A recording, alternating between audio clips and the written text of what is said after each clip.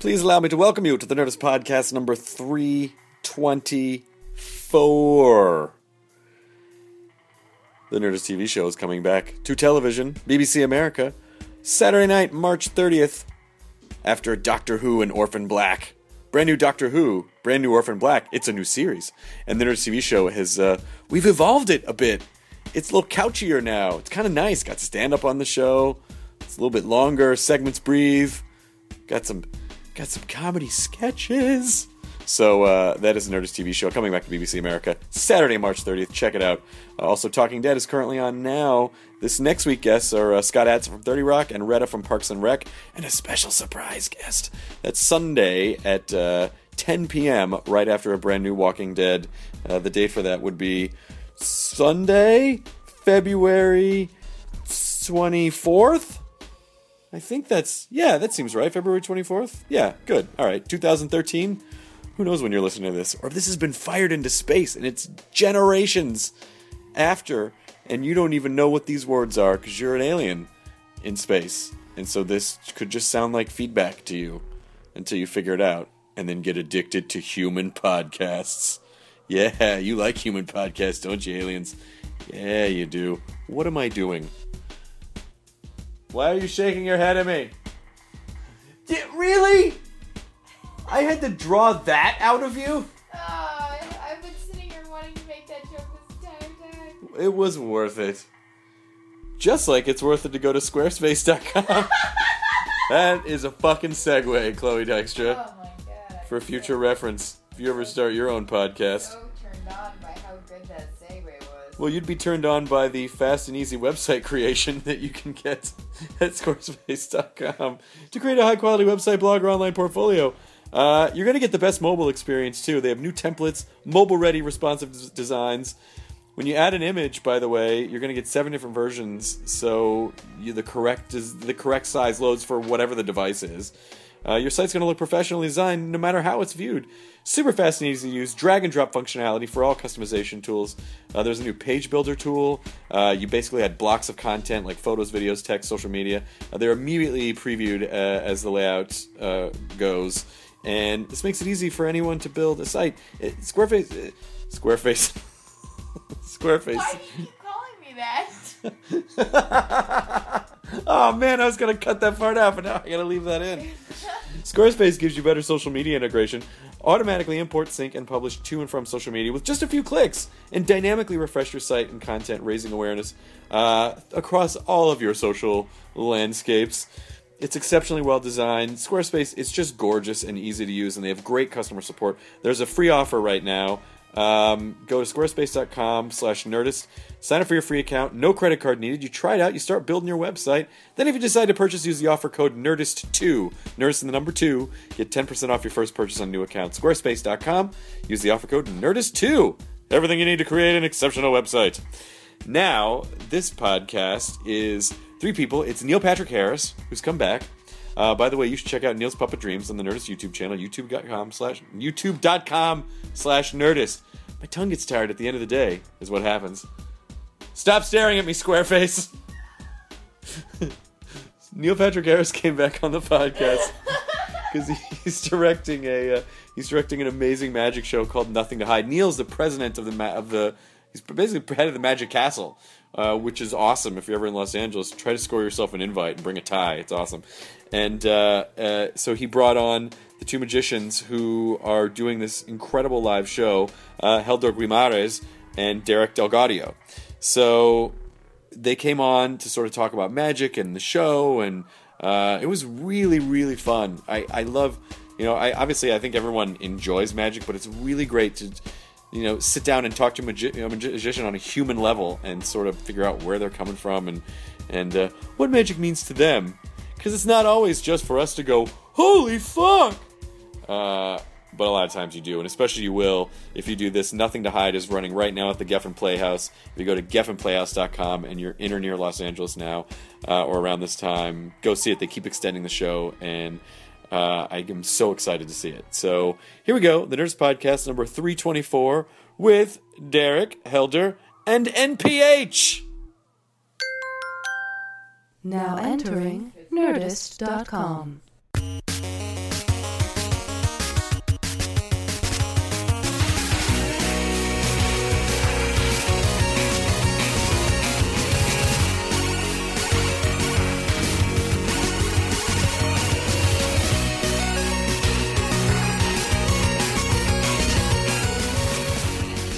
Sibilance. This is one of the. Sibilance. Audio. Segue. Start. Cough. On. This is one of the Seacrest On. studios. Oh, I'm gonna be Start. On. Hello. This thing. Check. This is my Check. position for a Privacy. podcast. This is how I'm Audio. gonna be in the Auto. podcast. Start. Nick. Can I? Okay. I'm fine. Doesn't work, does it? No. Son of a. I blame Ryan. Yeah, this is a Seacrest studio. I'll have a word with him. I'll never have a word with him. Welcome, gentlemen. Hi. Hi, Chris. I'm sorry you were waiting in the lobby for like 20 minutes. I didn't know what to look for. I was hoping smoke would appear, and then you guys would just be in studio. All they do is practice their coin rolls over their fingers. You know, and triple cuts. Ever since I all day long. Ever since I saw Val Kilmer do that in Real Genius, I always wanted to do it, but my left hand sucks at everything. I just want to be the one like in Labyrinth and do the. Oh, that's Michael Motion. Yeah, I know it is. Oh He's the my man. God! And when Penn Jillette was on, he told the story about how Michael Motion and he were childhood friends, and Penn had the balls. And So to speak. And Michael was like, "Do you mind if I play around with those?" And so Penn has some responsibility in Nice. in In that. making that happen. But let's talk about. I think introductions are due. Please, Oh, have we started? yeah. A lot of people say that. I see. Algie, This is Derek DelGaudio Hello. Hello, Derek. and Helder Guimarães. nice. You're getting it. Yeah, I'm getting You're it. getting it. They are probably I'm going to say it, the two best close-up magicians going right now On this podcast. on this. For sure. For certain. For sure. For certain. You haven't seen my close-up magic, No, that's true. but you're right. You're still the also best right, ones. Yeah, yes. yeah. They are currently doing just an unbelievable show. They're both I don't think you're allowed to talk about it that way anymore. fantastic. 'Cause you. What's the best magician term for you guys? You like magicians or close-up artists or artists in general or like it's sort of like you can be Spooky racist. hands? No, you can be racist in that way, in a weird way. Like if you say the wrong African American terminology to the Sure. wrong African American person, then you end up saying something offensive. And the same Sure. holds true with magicians. If you call them, show me a trick is Or if not you perform appropriate. in It's magic more face. That's very offensive. magic face that's like bad You now. cape wearing card jumpers. Yeah. Card jumpers is. I didn't really. Box jumpers is a real card thing. jumper. Card jumpers is pretty good. We'll go with that. For At any rate, I am. This is Neil Harris. I am the president. Well, people are listening, dude. They can't see my face right now. They recognize your voice. Okay, fair enough. Even like this. Oh my, who just came in here? I am the president of the Academy of Magical Arts, which is where the Magic Castle, the organization within the Magic Castle walls. Derek is our reigning close-up magician of the year. Of 2012, he won Close-Up Magician of the Year. Helder, the reigning 2012 Parlor Magician of the Year. These two gentlemen came up, have their own amazing individual acts. They joined forces to do a show in the downstairs Peller Theater. If you've ever been to the Magic Dark Castle. Forces? Dark magical forces. How do they determine who the best magician of the year is? We're right in that right now. It's March, and all of the members get to vote. Magicians and magician members vote, and you can go online, and hopefully you've seen a lot of the performers, and it's just sort of like voting for the Oscars or the Emmys or something. You vote for your top 5, and then I want to see like wizard duels. yeah, I think you have a different idea of what happens at the Magic Castle. I've been there many times. Yeah, but there's no dueling wizards. Well, there should be.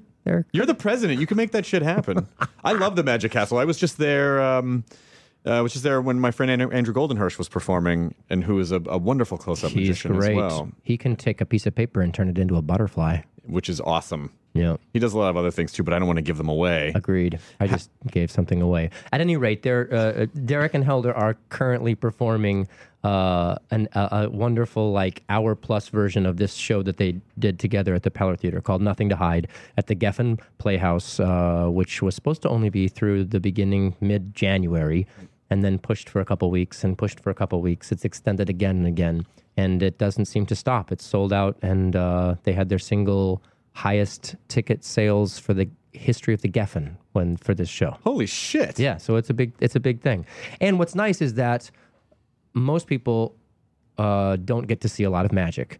in their lives. And when they do, it's kind of cheesy. And when they hear about great magic, like at the Magic Castle, they're not able to go really because they're not magician members or know Or a maybe they don't magician. own a suit. Or maybe they don't own a tie and a suit, which is part of the dress code. So this allows people to be able to see this awesome type of magic done as good as you can possibly see it with just, a few dollars. And I imagine that magic is sort of probably one of those things. The analogous comedian thing is a one-man show. Where it's like, oh, someone's putting up a one-man show. And most of them are not amazing. But when you see one that's really incredible, then you're like, oh, shit, that's exactly what it's supposed to be like. These dudes are the Louis C.K. of card magic. Oh, my God. Together. Yeah. Fuck yeah. But do you have sort of... are there slightly different focuses because you focus on close up and yours is parlor magic? So there's a bigger of a stage show. Was there an idea to combine those two things into a mega thing? It's actually the size is not the main difference between parlor and close up. I think the difference is, as far as I'm concerned, it's more the level in which you perform. Which in close up magic normally you work on more in an horizontal level, and parlor you work on a vertical level. But the size, it's not that much of a difference. Thanks very much. Is that better? Oh. Yeah, now we can hear you. Repeated everything? No, we got it. Okay, cool. And actually, I think it's just our styles of performing that fit those criterias better in those rooms.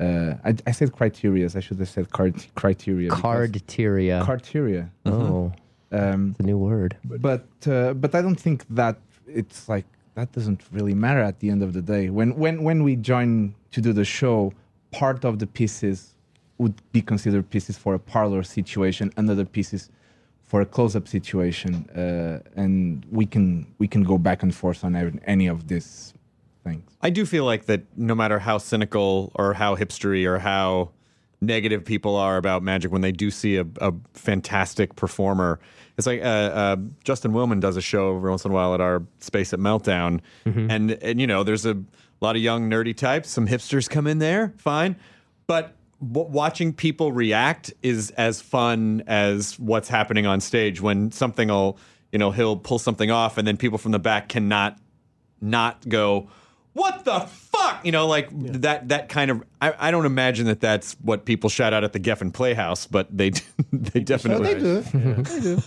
do. I mean, magic is inherently amazing, and as long as the magician doesn't get in the way of it and allows it to communicate, then people usually react accordingly. How do you develop that confidence? What confidence? The confidence to let the magic speak for itself and not try to overtalk it, get in the way, overperform it.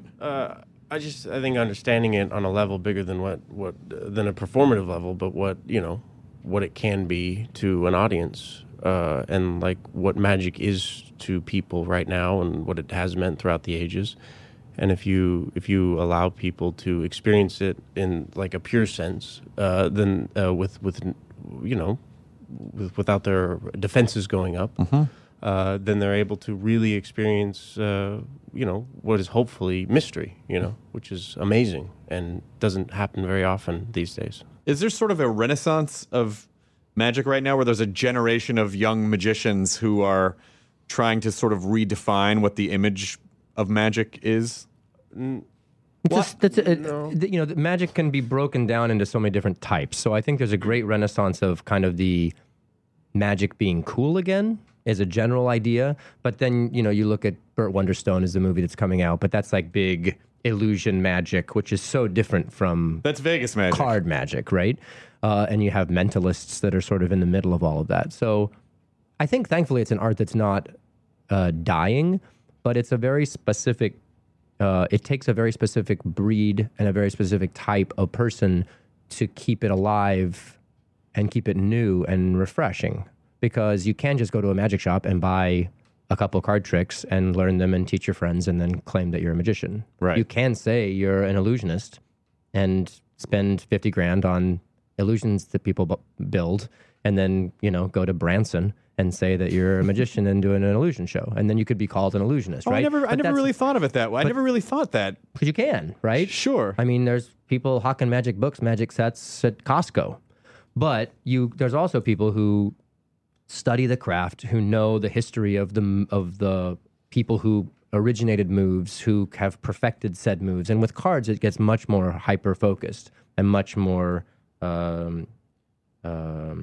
dexterous, legitimately. Not a ton of trickery is involved. That you can deal seconds, where you're dealing the second card instead of the top card. And you can stare at someone's hand and not have any idea that that's what's happening. You can deal from the middle of the deck. You can totally fuck up a deck and then it's back to normal. Like you can do things, they can do things that, and I sound like they're shill pitchman, but legitimately when Derek says that he likes to operate from a level that's bigger than the trick, I think that shows in what they do in their performance, because it's not just like ta-da, right, and now your aces are on the top of the deck, but they turn things into a much bigger thing that is really kind of mind-blowing. So where is it? What is it? Where is the excitement for you? Is it in the performance? Is it crafting? Is it crafting moves, or where do you love the most? Well, I think it's a mixture of everything a little bit. But what I think that makes this show different from the conventional magic show that you'll find in a bunch of places is that our idea of doing a show is actually to communicate an idea. The magic is a way of expressing an idea of what we believe should be the world we live in. So that's just a tool almost to get to that point of sharing an idea or several ideas during the show. And magic, it's a way of communicating, like stand-up, like dance, like theater, like cinema. It's just a way of communicating ideas. And most magicians, they think that just by doing the magic, they are doing something. They are expressing an idea. And sometimes they are, but sometimes you don't know, and it's just a trick. And it's just a trick. There is no idea, there is no concept behind, there is no philosophy, there is nothing. It's just, I go to the magic shop, I buy this, and this is a trick. Here you go. It's just like someone playing scales without substance. Yeah, Or reading a joke book and reciting all the jokes they memorized. Right. Singing karaoke. You can buy a book. You can buy a book with jokes and read it, and you are not a comedian. Right. So I don't believe if you go to a magic shop and you buy a trick and you do it, that you are a magician. That doesn't enter my way of thinking about magicians. Magicians are people that are more serious about what they do, and they study and they research and they create and they craft and they practice and they spend literally years of their lives before they go on stage doing something. How do you? A lot of times,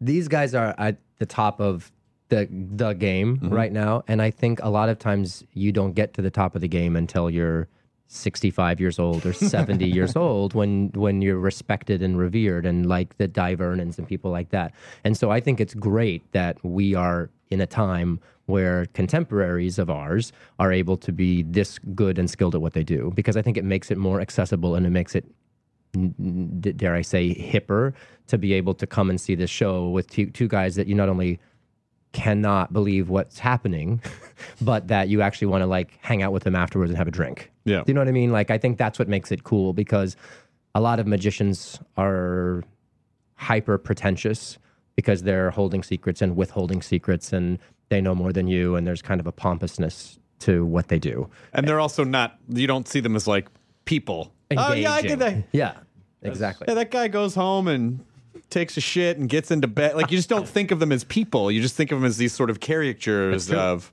That's kind of the it's still pervasive, but it's also the old model. And now more than ever, I think humanity is the most important thing to inject into magic. And so to become more human and still do magic is more important than to become some sort of omnipotent creature. Sorcerer. Yeah, a wizard. And so yeah, it's a I wouldn't say a problem, but the place that most people begin magic in their lives, or the why ends up pushing them towards a person that doesn't really have a place in this world anymore. And so it's really important to try to make sure that you keep, the fact that you're a real person in the show. And we make points of that in our show where we try to intentionally remind people that we are just people, because it makes anything we say or do more likely that people will listen, because it's another human being and not just some thing. Mm-hmm. Yeah. How do you get as you begin your journey into magic? How do you start to get on the inside where you start actually learning? I'm just curious, like, where does it start for you, and then how do you get in? It's like comedy in the sense that you have to just be great, and if you're a great stand-up on a stage and you're just working on being a great stand-up, someone in the back of the room who's been doing it for 20 years is going to notice, and they're going to mention, hey, great set or good job, and hopefully take you under their wing a little, maybe show you the ropes. That's the difference, though. It's not like we can really apprentice people in comedy, because you could just go, hey, that was a really, really good job. Those are really cool. But there are actual specific skill sets and things to learn and manipulation to learn, and so it's not just sure. Like you can actually when someone mentors you in magic, that's like a trade. They're teaching you something. But I've heard lots of that same stuff in comedy. But you'll get the Jerry Seinfelds and people that will take someone and say, hey, I have a suggestion about this trick. If you rattle through it, you might get a better laugh. Or if you hold, don't some people do that? I mean, they're not so. They can give you tips, but it's not like, oh, here's a new thing that you haven't learned yet about how to manipulate this thing in a way, especially with comedy, because everyone's voice is different. Yeah. You can kind of say, like, oh, well, try this or explore this. I mean, you can speak in broad terms, but it's dicey when you start telling a comedian, start doing your punchlines this way, do this. You can tell people, like, well, don't look at the floor. Right. But you can't really, it's much harder. You just have to do it to learn it. You can't. There's no like going home and like trying to practice it and trying to pray. You just have to do it in front of people. Did you guys have mentors? Is that sort of how it happened? Like you were younger magicians that were enthusiastic by magic, and then you found someone that was really, really good, and they started like teaching you more? Yeah. I had many, but it's also mentors in the sense that it's similar that you just look up to someone and admire what they do and ask them questions, and even if they can't even give you an answer, because the answer I got from most of the guys that I looked up to was, you just got to go out and do it. Mm-hmm. But it really still begs the question: how is someone's listening to this podcast and they love magic? Like, where do you plant yourself physically to be able to be around people who can mentor you? Like, you just go hang out at the magic shop and like head in that direction? When you say lots of people, like, did you go to magic camp? In the world? No, didn't go to a magic camp. Yeah, just to find them if they were doing shows or in town, maybe giving a lecture or something. I would attend, and when I was 15, I sat in front of the magic castle, even though I couldn't get in, and all my friends were inside playing, and they brought me out a bowl of chili eventually. Were you living in the cold on the street? Basically, yeah. And if you want, you'll find them, and they'll and if you have talent, they will find you, and they will hear about you. And I was a kid in Colorado, and and would meet people, a year or two, after I may have done something, and I'd meet someone I'd never met in my life, and they'd say, "Wait, you're Derek from Colorado? I've heard of you." And I'd be like, okay, this is pre-internet, that stuff. So I don't know. I mean, just be really good at what you do, or try to be really good, and and it's I think it just happens. What about you, Helder? Well, for me, it was a totally different experience, because my father did and does magic as a hobby.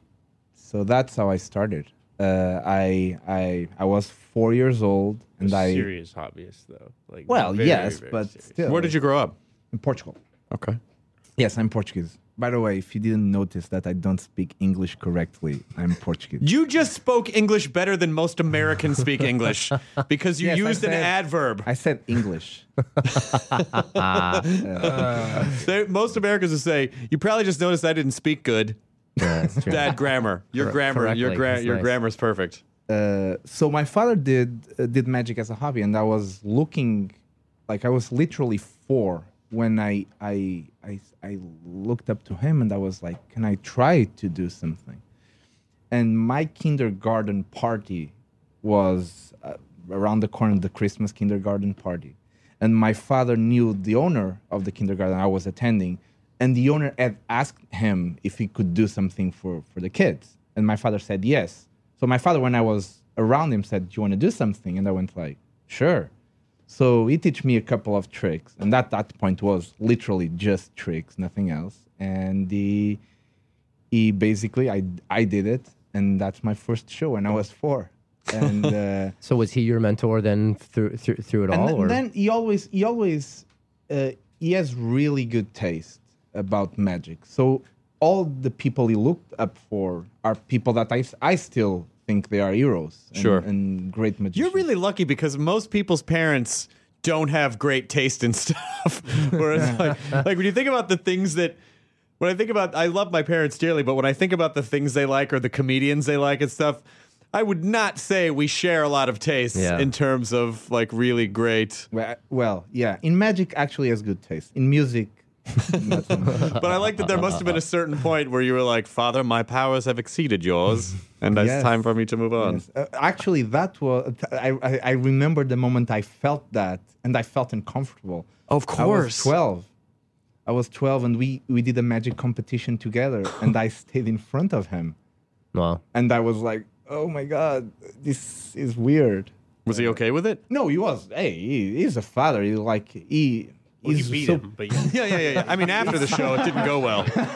Mercifully. No, he was super happy for me, and he couldn't be happier. He's like he really wants my success and me to be happy. So he was the first one to rave about it. But for me, it was like, oh my God, I shouldn't. I don't feel right about this.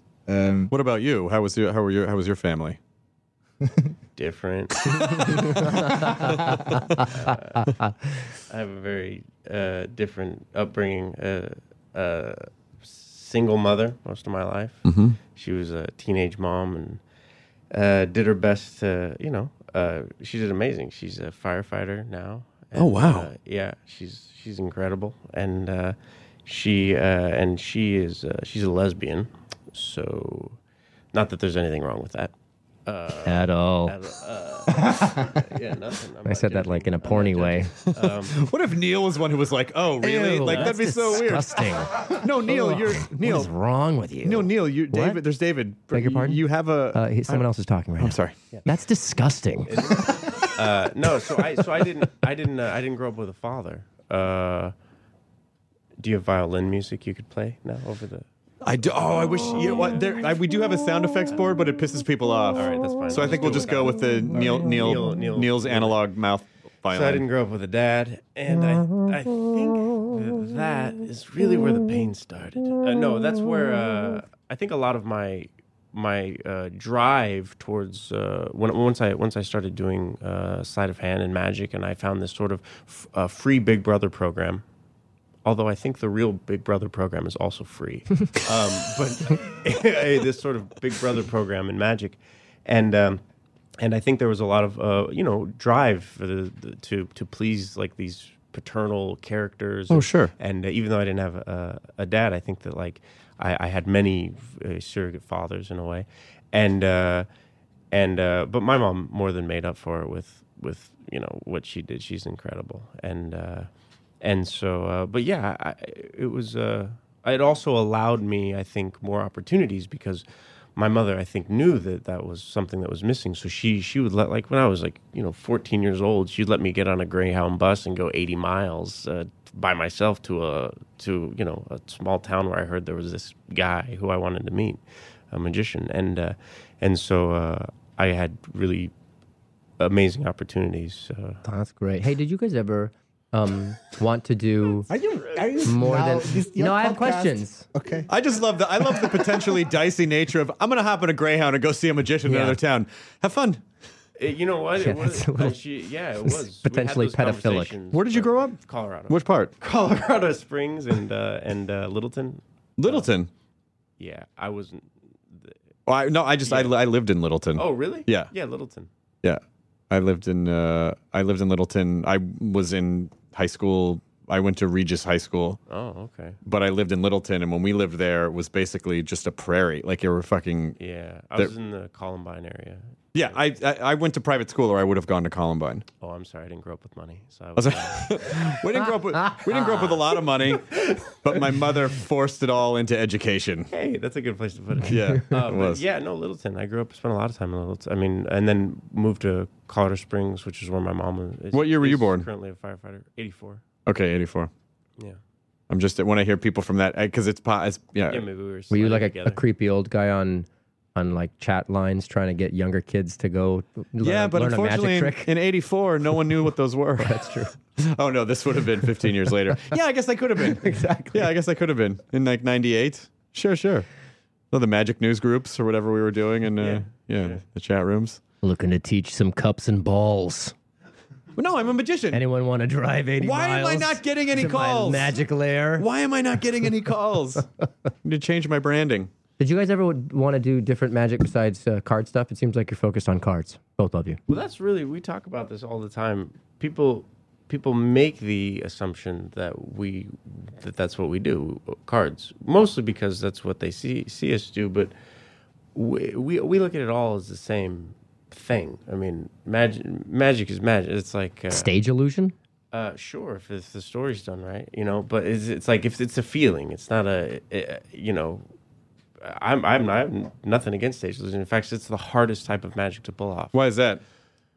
The Max Maven, who is kind of he's the patriarch of knowledge, and everyone looks to Max for answers and things. And he once did an essay or something about how the most difficult type of magic is actually stage illusions because.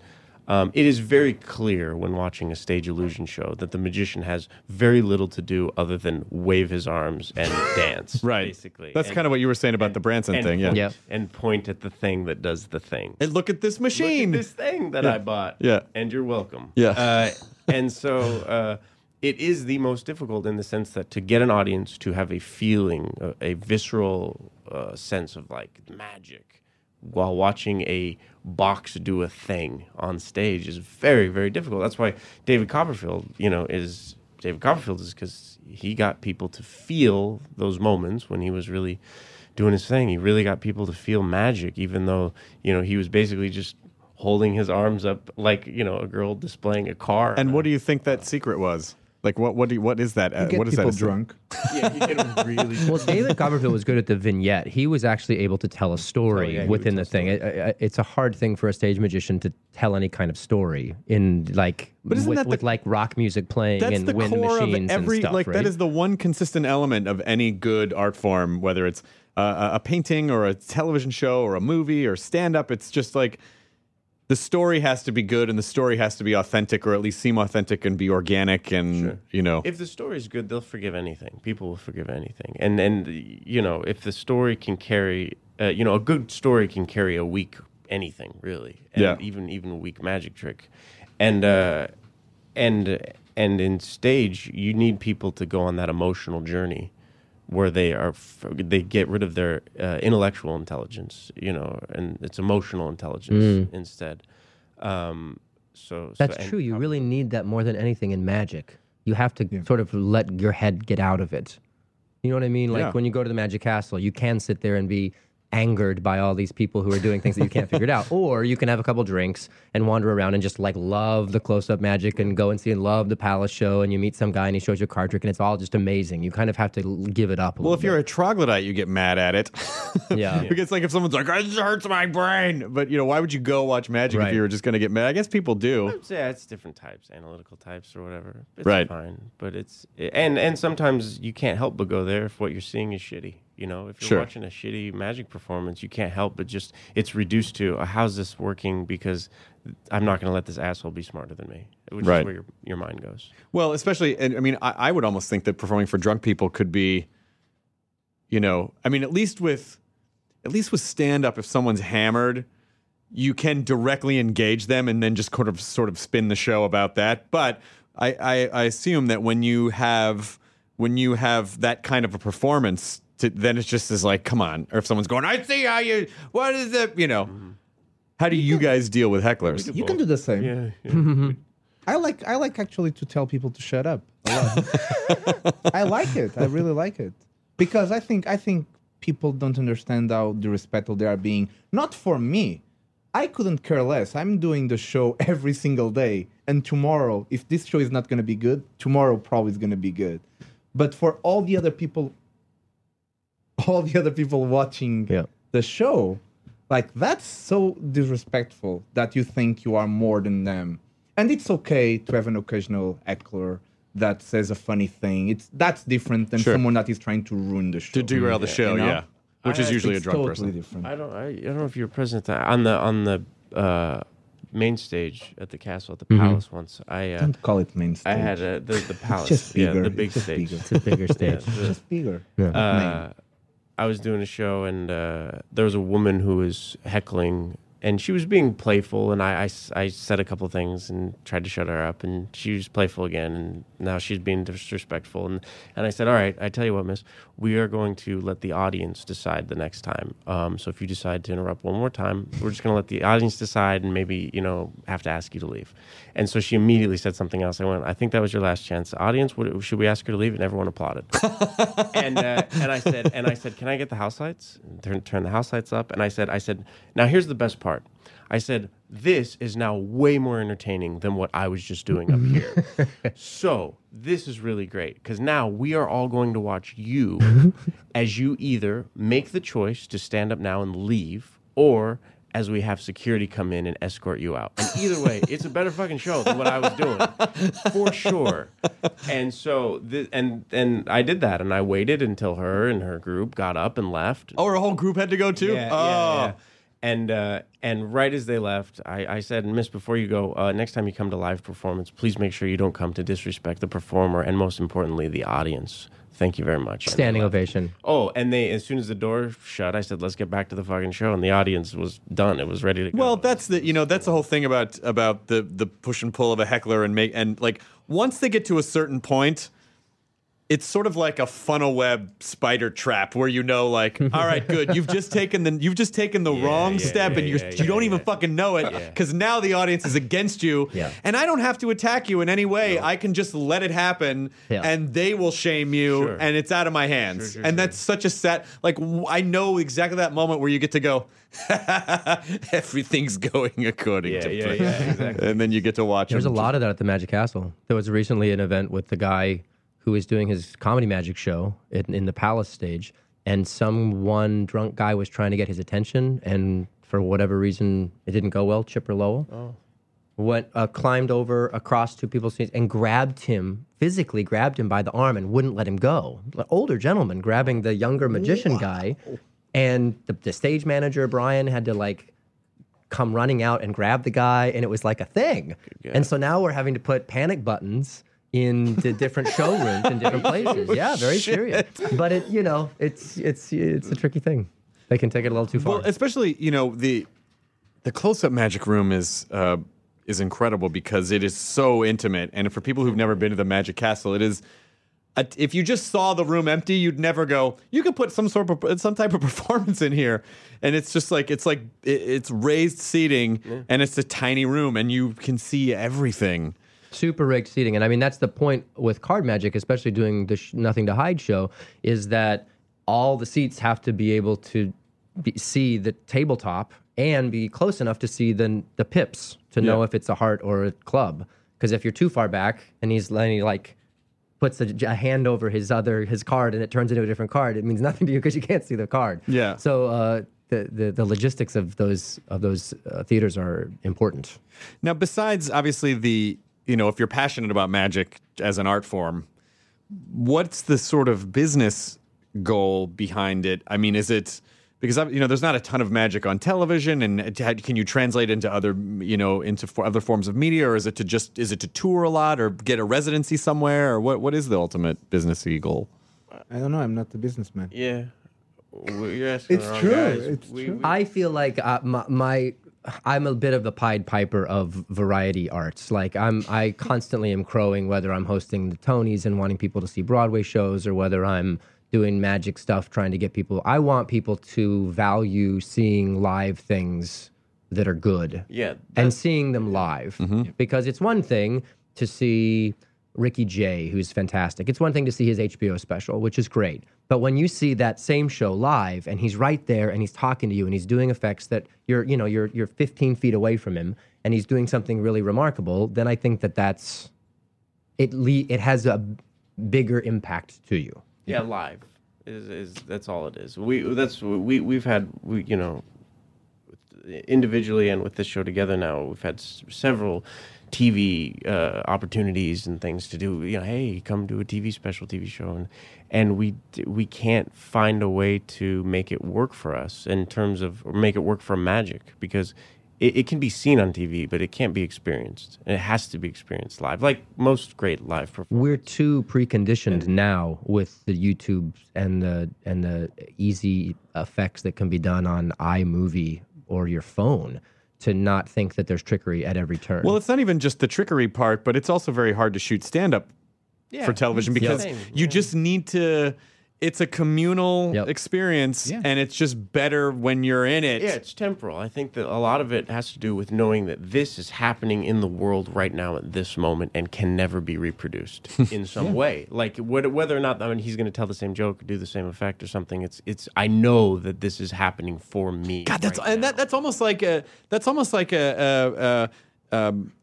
like an endangered resource. Absolutely. of the experience of now and not taking it for granted. Like, I'll catch that on the internet later. Of like knowing, oh shit, this is an unrecorded moment that I will just have to record with my mind. Absolutely, and It's not an experience. Yeah, and not only That's so is the beautiful. is the it's live, another good word for that. the live theatrical part where people show up to a theater, is that an experience that's happening in that moment, which is important. But also magic is one of the few things that forces you to recognize the moment, because it really confronts you with the world if you're doing it properly, and it confronts you with how the world is, or how it should be, or how you thought it was and it's not. And so you really have moments of introspection in a magic show that is like when a comedian says something really profound on stage that's not just a joke. It's like, holy shit, he's right about that truth. And so it's a really amazing thing. They speak a lot about that in the show, in Nothing to Hide, is the choices that we make and the ramifications of said choices. But the idea of expressing a truth through a form of misdirection is really interesting. No, that's all art. Yeah. That's really interesting. All truth expressed through life. I mean, Picasso said something like that. Art is cool. Is a lie that tells the truth. Yeah, Picasso said art is cool. I think he did. No, I think he said, actually, I think art is something. I think art is rad something was the word special that he and used. awesome. Yeah. No, something about like Rad. art is a lie that tells the truth. And I think that's true for all good art. So if you don't use the word trick, what is the word that you use? Trick. The only reason that we would avoid the word trick is because it contextualizes it wrong. In the sense that our goal is to, for a moment, to set aside your pessimism and negativity and bring back a little bit of that childhood wonder, as cheesy as it sounds. And trick always reminds you that it is a trick. It is just a trick, and it's we don't want to say, and the next magics we be showing you, it's like, but Effects. You guys, and it's not. It's just it's trick is a lot of time, and especially when talking to other people, is what we end up saying. Everything has its own vernacular. Everything kind of has its own. Oh, you're watching girls walk by No. You're watching No. pretty girls walk by the outside. The fucking unfair thing about it is the one guy in this room that could land that girl doesn't like girls. It's fucking not fair. maybe I already did land her. Oh shit. That's awesome. The only problem with tricks is that they're both prostitutes on the side. Yes. And So it so, gets confusing. So gets there's a lot confusing. of yeah. It But blows as you artists, shit. aren't we all? But I think what I was going to say is that in any field, there's a vernacular that is different than what the public thinks. Like, my dad owns a bowling center. If you say bowling alley, it puts him off a little bit because bowling alley is a very specific type of bowling establishment. Bowling chapel he would love. But bowling alley, it sort of elicits the idea of like a really dirty, grungy, where bowling center is like a family. Yeah. And so, but you wouldn't know that if you didn't work in the business. It's like that very personal. The best is, and you know this from TV, is gag. For some reason, Hollywood has decided that the word for a magical effect is gag. And so, like, I don't care what set I've been on. It's like, what's the gag on this one? What's the gag? Show me the gag. But what if the effects have a ball gag? They usually then do. It's get the gag. It's not what's the Let's gag. get the gag. You just know what the gag is. Yeah. Yeah, gag makes it all sound like... Gag, but gag is just one step below trick. Oh, trick is... Get the gag, I'll release the gimp. We end up saying trick all the time. So then let me ask you this. When you're But I'm offended already. you're so mad. But when you're coming up with, so do you start with the story and then go, oh, this is a cool story. What effects could I build into this? Or do you start with the effects first and then build the story around that? It really depends. Both, We've worked both ways. I think if we start with the effect and build the story around, it's because that effect is really strong and there's a really interesting metaphor already built into it. Yeah. And that allows us just to understand that metaphor and translate it to the story around it. Okay. Okay? What is considered hacky in magic? Like, what if you saw a magician do something, you're like, oh, that's hacky. That's hacky. Is there? Oh, There's a list. Camera tricks. Like what? Is that hacky, though? I find it hacky. I just find it easy. By hacky to me, it just means super easy. Super easy, like low hanging fruit. Well, like I could film hold your myself hands. go to No, the clean one. jokes, those type kind of lines. jokes. Those No, lines. I mean like I could go with a handheld camera to Universal City Walk, and I could go up to someone and say, "Hey, let me show you a trick," and then I could like say, "Pick a card," and then I could say, "Is this your card?" And then I would cut away to them. And then I could cut back and say, look, they're all blank. But Right. I've just switched, like I've edited. Like editing tricks to me, that seems hacky as far as I'm it doesn't concerned. even sound like magic. Right, Yeah. but a lot of magic has become that a little bit. I think For that... me, it's like there is a lot of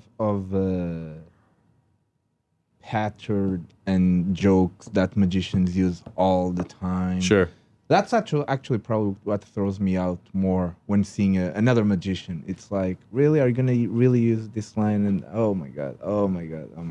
Yeah. And then it's, I think, the choice of material. Like you can see that you can understand when a magician, all he's done for the last half year of his life is going into a magic shop, buying a trick, seeing a YouTube video where someone is doing that and copying that and doing on stage. Sure. Yeah, that happens a lot in magic. I would imagine now, especially. Oh, how do you guys deal with? Because comedians fucking hate it. The camera phones, like taking video during shows.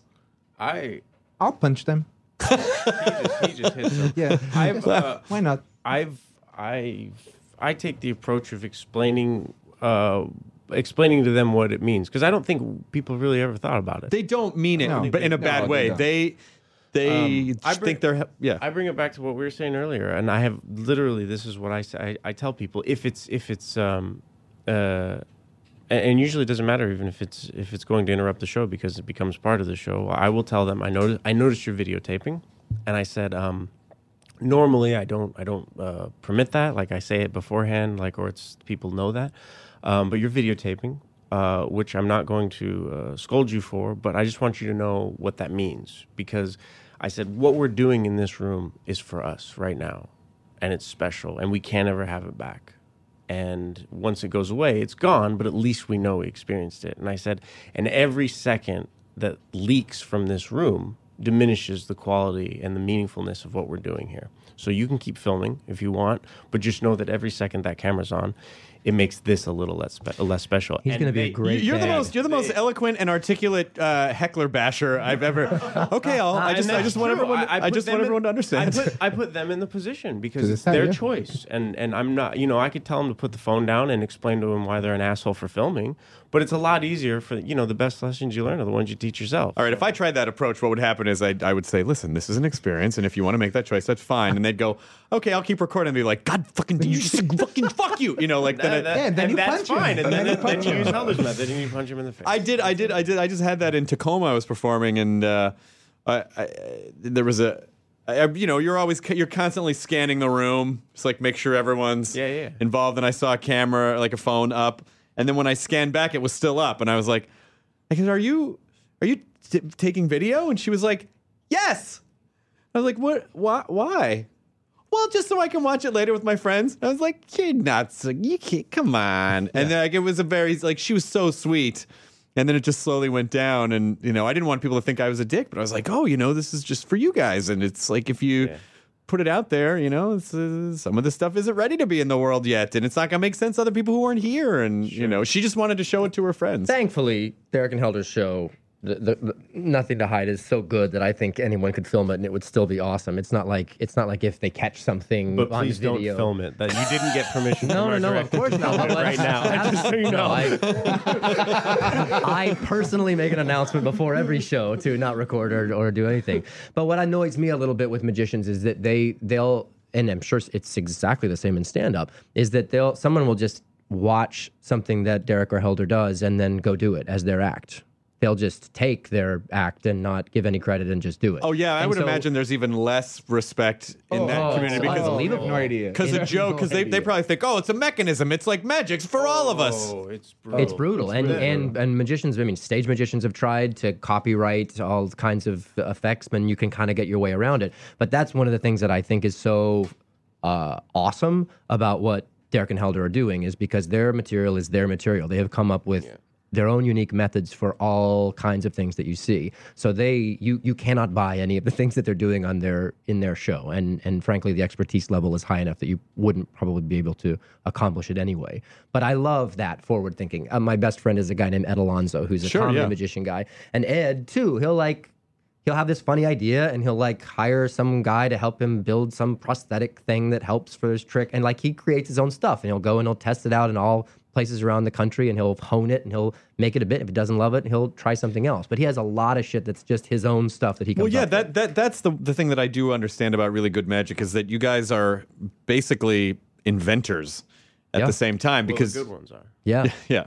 That's part of the death of magic is that it's been turned over to the hobbies, to the amateurs. Like it used to be that the magician was the clockmaker who used to studied under so and so, and built these things that no one had ever seen, and they built forward thinking technology. And then once we fell behind technology, which all society did, it's so quick we can't keep up with it. Now it's that people most magicians don't create their own material. They use other people's material and apply their own spin. Jokes. It's not like you can just go to Nikola Tesla and get his machine that duplicates you at the top of the theater, and then you have to kill every time he falls through the stage. Not since the incident. I don't know why. I did not enjoy The Prestige when I saw it, but it's a movie that I still think about years after having seen it. It's a great book. I read the book 5 years before the movie came out, and I thought, oh, this would be a great movie. But no one's going to make a period movie about Tesla and two dueling magicians. It's not cost effective. God, if they had just... And it was good, though. The whole idea of wait a minute. So just all of a sudden this machine just happens to copy people? And that's it? Yeah. That made me mad. You could say that about a lot of movies, though. Nope, just that one. Every other movie you've ever made was amazing. Just The Prestige. I wish the people listening could see the magic. This is an interesting thing about this specific podcast, because we're talking about things that are visual in nature. You know what I mean? You can't really... Theater of the mind, Neil. Well, I guess so. You know what? Chris is right. No, it's true. And that's a lot of the thing that people don't. It is a theater of the mind in the sense that people forget that in our show, Nothing to Hide, Given Playhouse, that we are using cards, and people leave the show and no one ever talks about that. That's the last thing anyone talks about. That none of the reviews really mention that. Occasionally, someone on a blog or something might mention that, but most people don't realize that is all that's being used for playing cards, because of what's happening in their mind throughout the show is constantly taking them out of that headspace of the props and what's being seen, and it's the journey their imagination's taking them on. And But I will say, I think people, definitely in comedy, certainly in magic, you sort of have to go in and surrender your. Like some audiences forget. Some people forget that as an audience, you do have a responsibility, and your responsibility is to focus and hand your Energy that over to the audience and to the performer. I mean, obviously, if the performer is bad, you certainly don't have a responsibility to stay invested. But you do have to do a little work on your part as an audience member. You can't just sit there and fold your arms and be like, "Fucking impress me." Like, you kind of need to come in a little open. Totally agree. We know that people will come in with their arms folded, and with that attitude, we expect that. Like, we aim for that level. So the first thing we do in the show is geared towards not building a wall between us, but a confrontation between Helder and I. Mm-hmm. So the conflict isn't between the magician and the spectator, the way it usually is in a magic show, right off the bat, where magician comes out, tries to fool audience. It is a competition of sorts between Helder and I, where we sit at a table and we go head to head, and it's very the fourth wall is there, and so they feel it allows them to just settle in as like a play or something, and then the magic part of it is so brutal that they realize that even if they were in that headspace, they should just give up now. and the first piece is engineered to absolutely do that. So even if people are with their arms folded, and if the first one doesn't get them, by the second one, game over. And so then now they're ready. I think the nature of magic is that feeling of, I am the magician, I'm doing this, and I'm gonna fool you. It's there. Like, even if we don't want to acknowledge it, it's there. And the audience going to a magic show, even if they like magic, and even if they want to appreciate the magic part, there is a part of their brain that is always going to be trying to understand how we do it. But part of our task as a magicians is that too. It's to acknowledge that and make sure they understand. It's not. I don't think it's a give up situation. It's more. You are losing more if you try to do that than if you try to enjoy the show. Well, there's an emotional contract, really. When someone buys a ticket to a show, there is an emotional contract that you're all entering in, which is, you come in to be led through this experience, and I will lead you, but you have to be at least a little bit willing for that to happen. Yeah.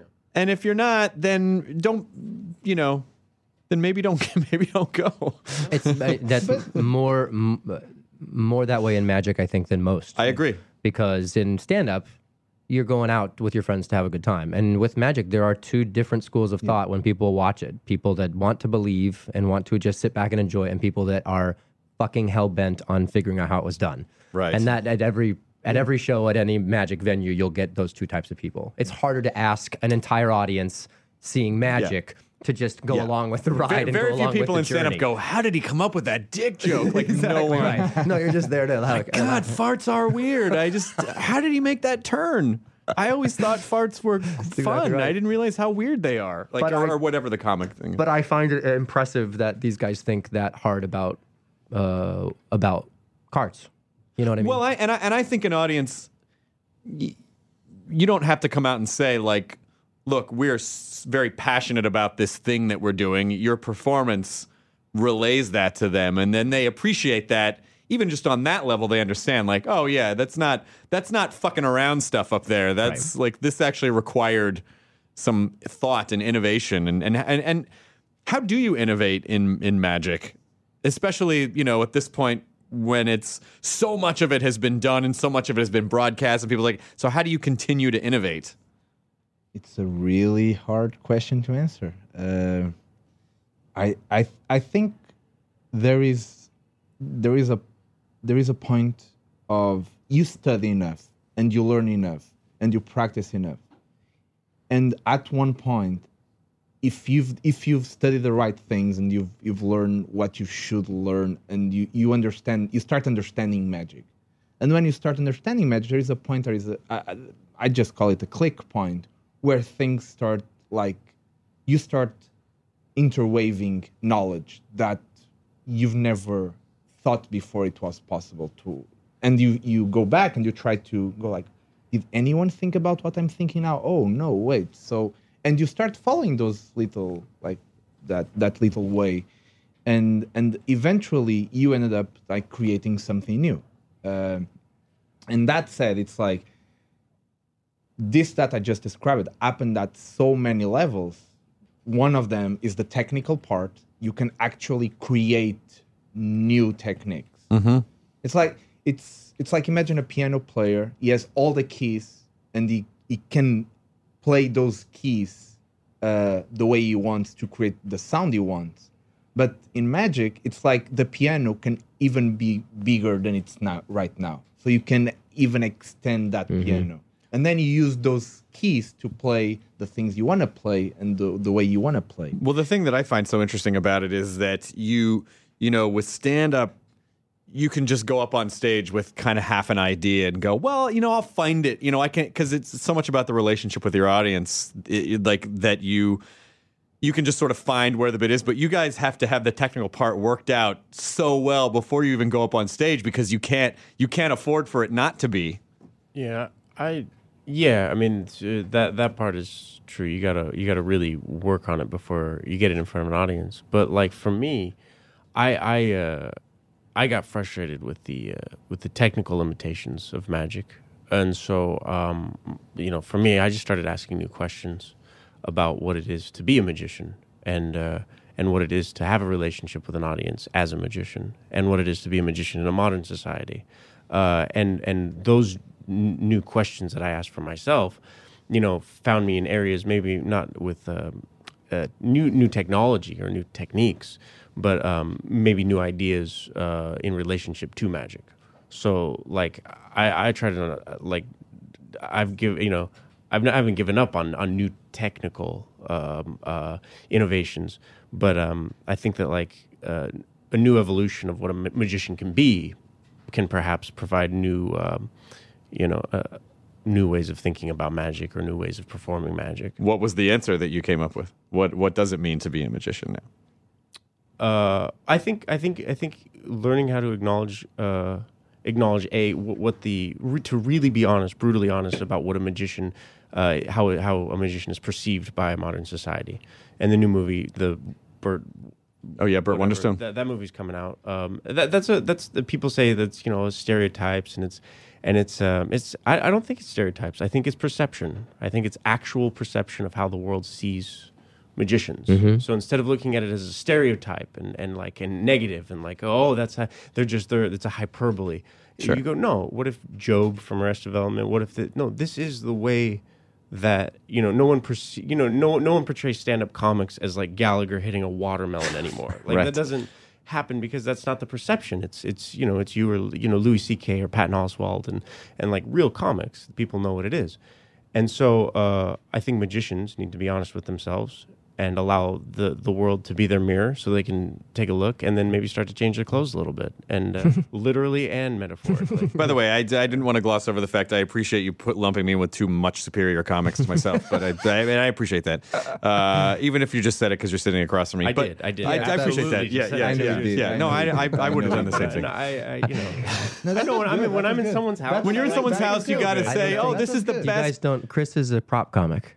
You knew that, right? Yeah. He has like a.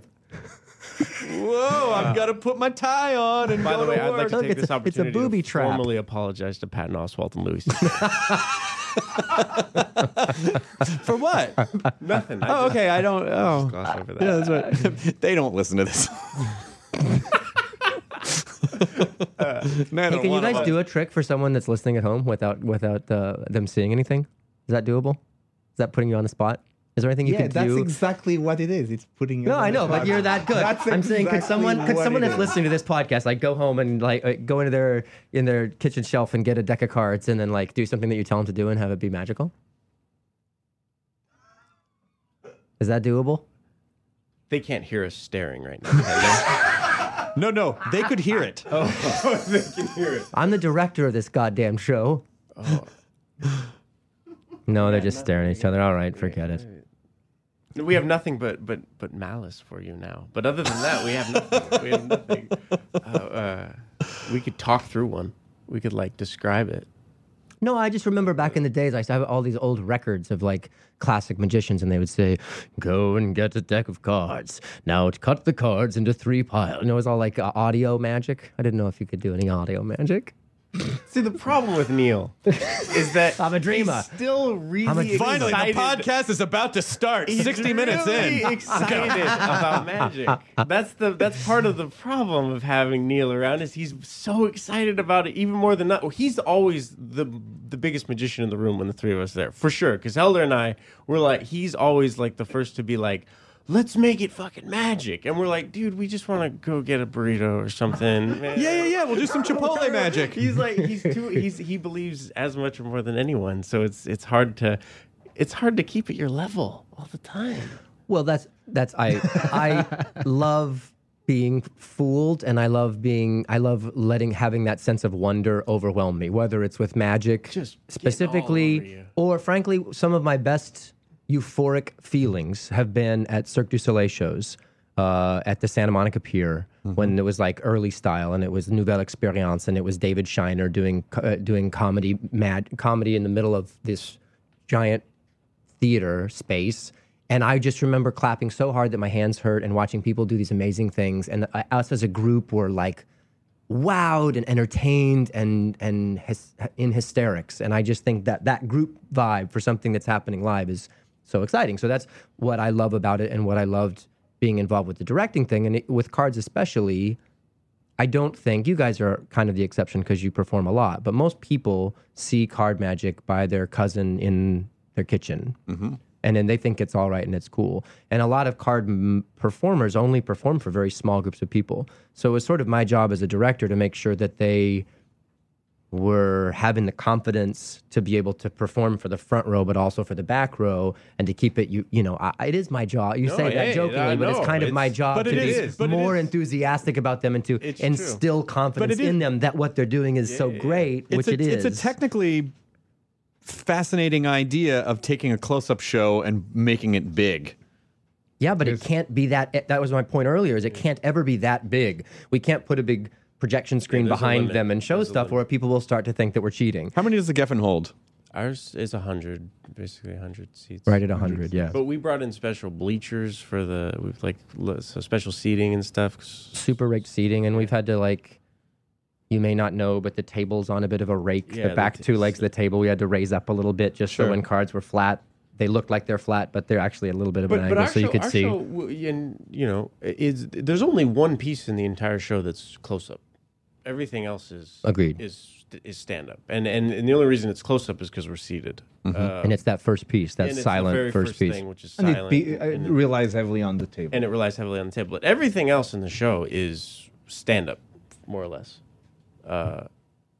And so, where do you tell them to get closer to the mic? No. And so your mic just dripped a little bit. Oh, okay. It's not your fault. You can lift it up. It happens to a lot of guys. I'm like this. No, you can just lift it up. Now it looks like you're blowing the mic. I don't want you to. Like you're It's fine. I don't want you to have to hunch orally down. satisfying the mic. That's better. This rickety old studio. There it is. That's better. Perfect. Nice. Now I really want to. The show will be. Is it running indefinitely, or did it just get picked up for another chunk of time? we got picked up. When is this airing? We'll put this up within the next week. Okay, so we'll still be going, and we'll be through March. Probably through March. Through March is what it's. There's a Neil LaBute play that's going on after it, and then the Geffen keeps pushing off Neil LaBute because the sales are so good and the show's so awesome. So I think LaBute may have a conniption if it doesn't happen by April. LaBute probably does not listen to this podcast either. He and Louie and Patton all hang out and don't listen to this podcast. Okay. Hey guys, you want to not listen to this podcast? Sure, Patton, cunt, fuck, shit, tits. That was Louie. And then I don't know what LaBute would say. That was a little bit LaBute as well. Oh my God! Well, that's why they're all friends. That is why they're all friends. That's awesome. No, it's been awesome that it's been so well received. We're doing our 100th show this week. Yeah. Oh wow. Yep. How do you keep it fresh? How do you keep your show fresh? Oh, we don't. It's stale. Sure. It's just the material is strong. So but when it, I'll tell you exactly how it's structured so well that this first piece that they mention gets the audience in a headspace of their minds are already kind of blown, that then they get to have fun with some verbal dexterity, some thought processes that I think people don't tend to think about, and you get a group to be in a headspace that keeps it from being stale. We love it is the answer. I've heard two things during this podcast so far that would make great album titles. Number one, Brutal Magic. Nice. Number two, Verbal Dexterity. Nice. Those are good bands. Yeah. I don't think Brutal that magic. thought processes is an actual term. Thought processes? Processes? Is that a word? Processes? That doesn't sound right coming out of my mouth hole. It's Greek. Thought It's Greek term, processes. Processes. Processes was the Greek goddess of Magic. brutal magic. She had an incredible verbal dexterity. But I also want to take this opportunity to say, and I know this is a little shilly on my part because it's on our channel, but I really mean this sincerely, but Neil's Puppet Dreams is fucking awesome, and what you guys were able to do in 3 days with a Bollywood number Yeah, thanks. is fucking nuts. Anyone who hasn't seen this Bollywood number, that was like our pièce de résistance. We were very excited. It was the last one that we aired because we thought it was our best, 4.5 minute sketch that we did on Neil's Puppet Dreams. And I thought 5 million hits. I thought for sure it's going to be this viral thing, and it's got 150,000 hits. That's still a good... It's not a good number. Okay, so for Neil Patrick Harris, maybe not, but for the rest of the... It's not a good number. 150,000. The fucking kid who went to the dentist and is sitting in his back seat. That was pretty great, though. Is this Yeah. real life? I mean, come on. That's 20 That's my million cousin. hits. That's your cousin. I mean, That's your we little filmed a cousin? video. No. I'm just saying, anyone who hasn't seen it, go see Neil's Puppet Dreams, the Bollywood number. It's awesome. I fall in love with a Newfound cow. love will make its debut. Hoo, hoo, hoo. Yeah, I sing it. I go down on a puppet cow. That's all I'm saying. Oh, that number's going up. Yesterday, I was actually talking about puppet improv. Oh, Puppet improv. have you seen the live Henson? No, I've never It's seen really it. good. Them's the puppets. Which is like the Puppet improv. It's a pretty cool concept. it was called Stuffed and Unstrung, and now, or it was called Puppet Up, and then it became Stuffed and Unstrung. But what's fascinating about the puppet improv is that they've conceded to the audience, you're going to see the puppeteers. And so they have a camera up front, and they have monitors, so you can see the puppeteers, but then you can also just watch on screen. But even that is an interesting form of misdirection because there's no way to hide the way that it works, so it's just all in the jokes and the performance. There's nothing to hide. Oh, that should be the connection. name of a... A show. Oh, it all comes around in a giant, delicious circle. It always does. I am gonna go see Nothing to Hide. You must. I will. Tonight? I can't go tonight. Fucker. We don't have tickets for tonight. Yeah, you're right. We're Well, sold out. now I want to go. It's part of the LA mentality. What do you mean I can't get in? No, I have to. No, I'm All gonna right, get we'll in. see it soon, and then you have to Are you gonna tour the show? Oh, no, tour right now, probably not, but we're going to New York, I'm sure. That's our That's the goal, but we still don't. we don't have any. It's the great hem-ha conversation that we're all having right now because going to New York would be great. It's kind of like that's the end goal for any kind of smallish theater piece, especially Magic, which isn't represented in New York in this capacity very often. But again, you're dealing with logistics. What theater can you do that everyone can see the cards? Right. You can't do a Broadway house. That's 1,000 seats. You couldn't do it. So we're trying to Well, think we of. can, but we get a lot of people that are going to be pissed. Yeah, you'd have Well, to it's hand it also off the with economics. glasses. It's also the economics of a show where you can really only have 100 people, True. and it's And still- what can you charge? Yeah. So that but you think everyone back in doesn't the lose day, what money. was the time period for the old parlors and houses? What was that, like turn of the century, 1920 or something, where people had as a proper form of education? Yeah, I guess before proper form of entertainment, you would bring 30 people into your parlor, and you would all sit and you would watch a magician or a cellist or something. Like those small-ish kind of venues were prevalent back then. Or you had to It'd be fun bring employed that by back. some crazy royal family. Yeah, Or we a- need to or a- find a or a- royal a family in New dictator. York. Yep. Hired Royal families listening to this podcast. We are searching for Are there a you. few? I've just been listening to the most interesting audio cast. Oh, how ducky. Let's hire them. We're royal, I don't know what country.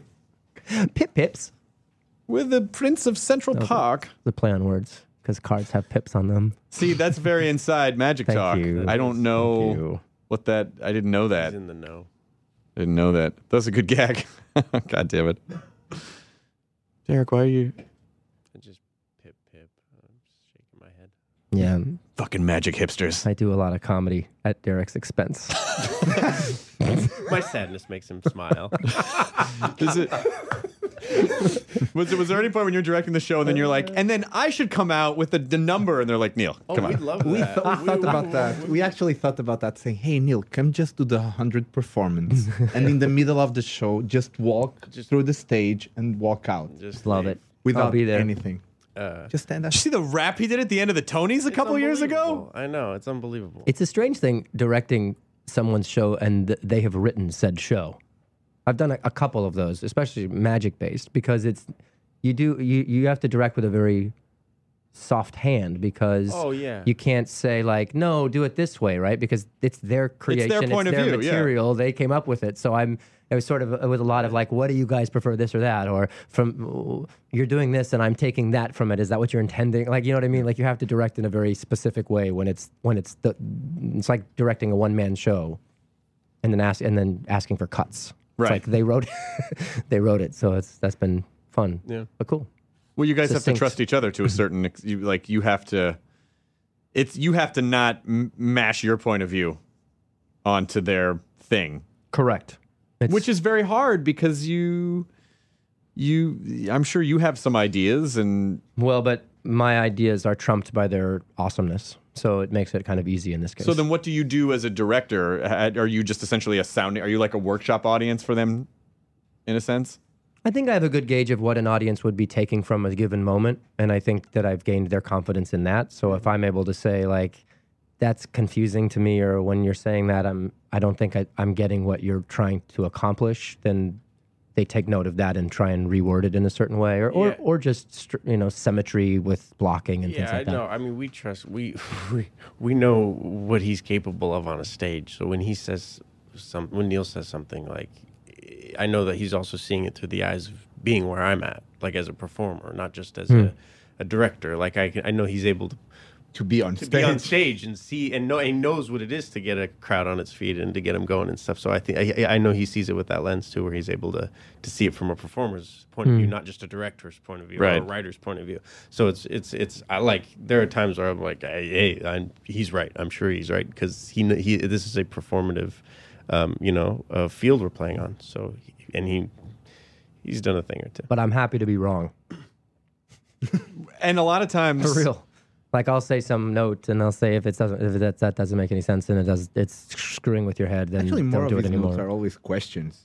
It's like, why are you doing that? And if we have a good reason to do that, you'd say, oh, okay, I get it. I think that's probably, and I'm not a director, nor will I ever be, but I think my guess is that's the best. Well, I mean, I produce stuff. That's the best way, is to have the person whose thing it is just question it in a way that maybe they wouldn't have before. I tend to start everything that I direct by letting the actors know, well, probably everyone know, that I'm going to ask a lot of why questions, but oftentimes people will take a why question with an agenda and to not have any agenda. So if I say, why are you saying it like that? I'm not meaning like, why the fuck are you saying it like that? Yeah. I'm meaning like, what are you trying to accomplish by saying that? Yeah. So I'm having to speak in more specific words than We say, get a lot of, why are you not doing what I told you to do? Why would you want me to kill this show? why are you failing? Why am I working with you? Actually, the best part was because we have the magic part and then we have the part that is the performance part, and we are all working on that. And we kept hiding from Neil some of the secrets. Mm-hmm. And one of the times Neil went, okay, just tell me everything now. And it was like this moment. Well, that's a funny, interesting thing with magicians, is that magicians won't often reveal how much they actually know about stuff, because it kind of reveals their knowledge. I think he often thought we were hiding more than we were, too. So it's not. I didn't want to come in and say like, "All right, show me how this is done." And how it's done. I sort of acted for a couple of the things, like I get it, and I knew that stuff was happening, but I wasn't sure exactly the methodology behind it.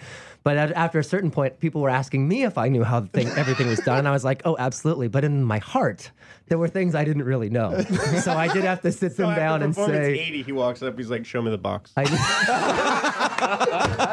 did. It was really funny. It was really funny. I did, but I felt like I had earned that At that question. point. Yeah. There's only about 6 people that know the answer to that question. I mean, that's got to be a magician's I mean, That is the most vulnerable you can be, I would imagine, when you're revealing that. Well, unfortunately, that is where all of the energy is put, is into the secret. Like in our show, we can there are many pieces in the show where we could give the secret away, and I don't think it would take much from the piece, because you'd go, are you fucking kidding me? That's how that works? It still looks cool. It's still unbelievable. Yeah. But a lot of times when the secret is just the secret, and that's all the performance is hinged on, that's when it becomes so defensive. And I think part of the reason why I think people really like our show, it's because they know the secret. It's not something you can buy or you can do. Right. Something like very few people in this world can actually do and can actually get to that level. So in that sense, true. like it makes it.